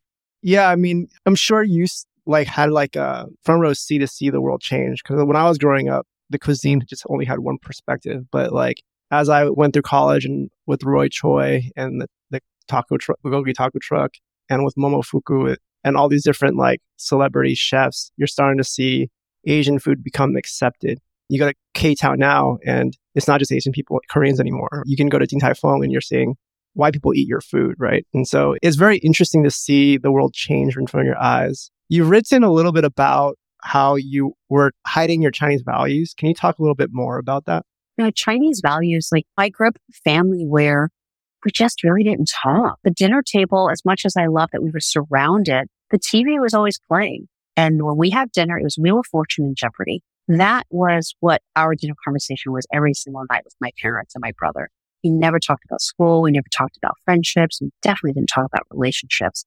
And so you then start to build a community of friendships. And so even though I was raised with very, very strict parents who were all about getting excellent grades in school, getting a job, being successful, being financially stable, and my parents, it would have been ideal for me to be married and have children. They instilled very disciplined, hardworking ethic where you don't just dial it in ever. You really work hard. And I think the creative streak in me is, okay, I can do something, but how do I do it better than everybody else? You're never going to be the best. That's an illusion, but you want to stand out. And so when I cook something, when I throw parties, they've got to be spectacular. In a way, my life, I'm trying to create a TV production. In TV world, everything's extreme. The dinner parties are extreme. The parties are extreme. The guests are extreme. The food we make is extreme.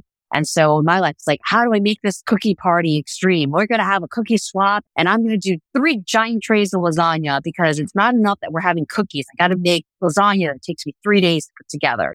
I'm extreme in that sense and trying to be successful and stand out. And maybe because I didn't stand out as a kid, I was always trying to hide because I was so different that I'm trying to find ways to express myself, to be accepted. And it's still hard. It doesn't matter how successful I have been. It doesn't matter how nice I am or how great my food is. If I don't fit someone's algorithm, they don't matter. And I'd like to say that it's enough that it makes me happy. And yeah, I go to bed every night being very happy with my life and very content, but you're still trying to be surrounded by a community of people and you want to be embraced by everybody. So I don't know. I think it's always a struggle to try to fit in. Doesn't matter how far I've come in life. I still feel like I'm trying to fit in, especially now that my industry's changed. Like, oh gosh, I thought I fit in and now all of a sudden I don't. So I got to fit in again. And now, whereas before I was like trying to not celebrate my background because no one else wanted to acknowledge it. I'm trying to find ways to understand my background a little bit more and to meet other folks in the Asian community and learn how their upbringing is different because we think everyone's different. I grew up in the 70s and 80s. And I think if you grew up and you're Asian in 2000 or less 10 years, it's so different. We all have a story. We all have a journey. But at the same time, we all have the same emotions. We're different, but we're also not very different.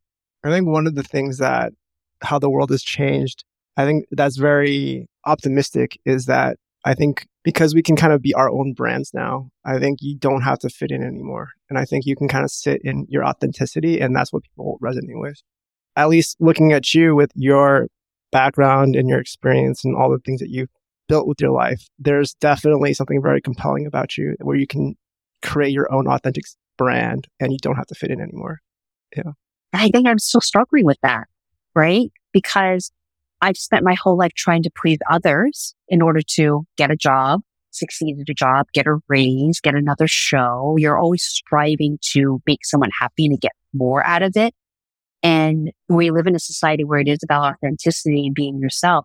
Okay, I can be myself, but here's where it gets hard. If I'm myself, but an algorithm doesn't pick me, then all of a sudden my ego shut down again. So it's like, I want to be seen. I'm trying to show the world my authentic self. But if there's no platform for me and no audience to captivate and help elevate that and support and help it grow, then what do I do with that? That's the hard struggle is that social media tells you, be you, thrive in you. Don't always be your authentic self and things will come. Yeah. But it also has to be people who do want that. Like I can sit here making YouTube videos all day long, just do everything that I fully believe in. But if that doesn't somehow come in return to help me sustain a lifestyle, then okay, I've got to figure out what to do with my job to make money because we all need a job in order to live. Yeah. So Irene, if people wanted to learn more about you and look at and watch your amazing reels, where do they find you? Right now, it's pretty much Instagram. That's where I am everyday live and present. So it's easy to comment, send me a DM, reach out to me. And also, I think my production company is there as a link. So you could always like go through that. Yeah, that's pretty much where I am, other than I give you my phone number and my email address, or I invite you to dinner. What is your Instagram handle? My Instagram handle Amazing. is Irene Wong with an I at the end. So it's Irene Wongy. And then what's your website? It is iwproductions.tv. All right. Irene, you have this incredible gift, and hopefully more people can watch it. Thank you so much for your time, and really appreciate you sharing with us. Oh, it was such a pleasure to meet you all. I am so grateful that you showed an interest, that you wanted to chat with me for a couple of hours on a Wednesday night in the middle of a holiday season. So thank you. And I hope that when we are together in the same city, whether it's New York, LA, or Paris, that we have several meals together, because I promise you, you'll be well fed. I'm so excited. All right. Thank you so much. Amazing. Thank you, Irene. All right. Thanks, guys. Thank you so much for listening until the end. If you've enjoyed this episode, please leave us a review on Spotify or Apple Podcasts. It'll help more people like you find us. You can find more about us on wild.show, WLD.SHOW. Please subscribe to our newsletter or DM us on Twitter. We'd love to get to know you.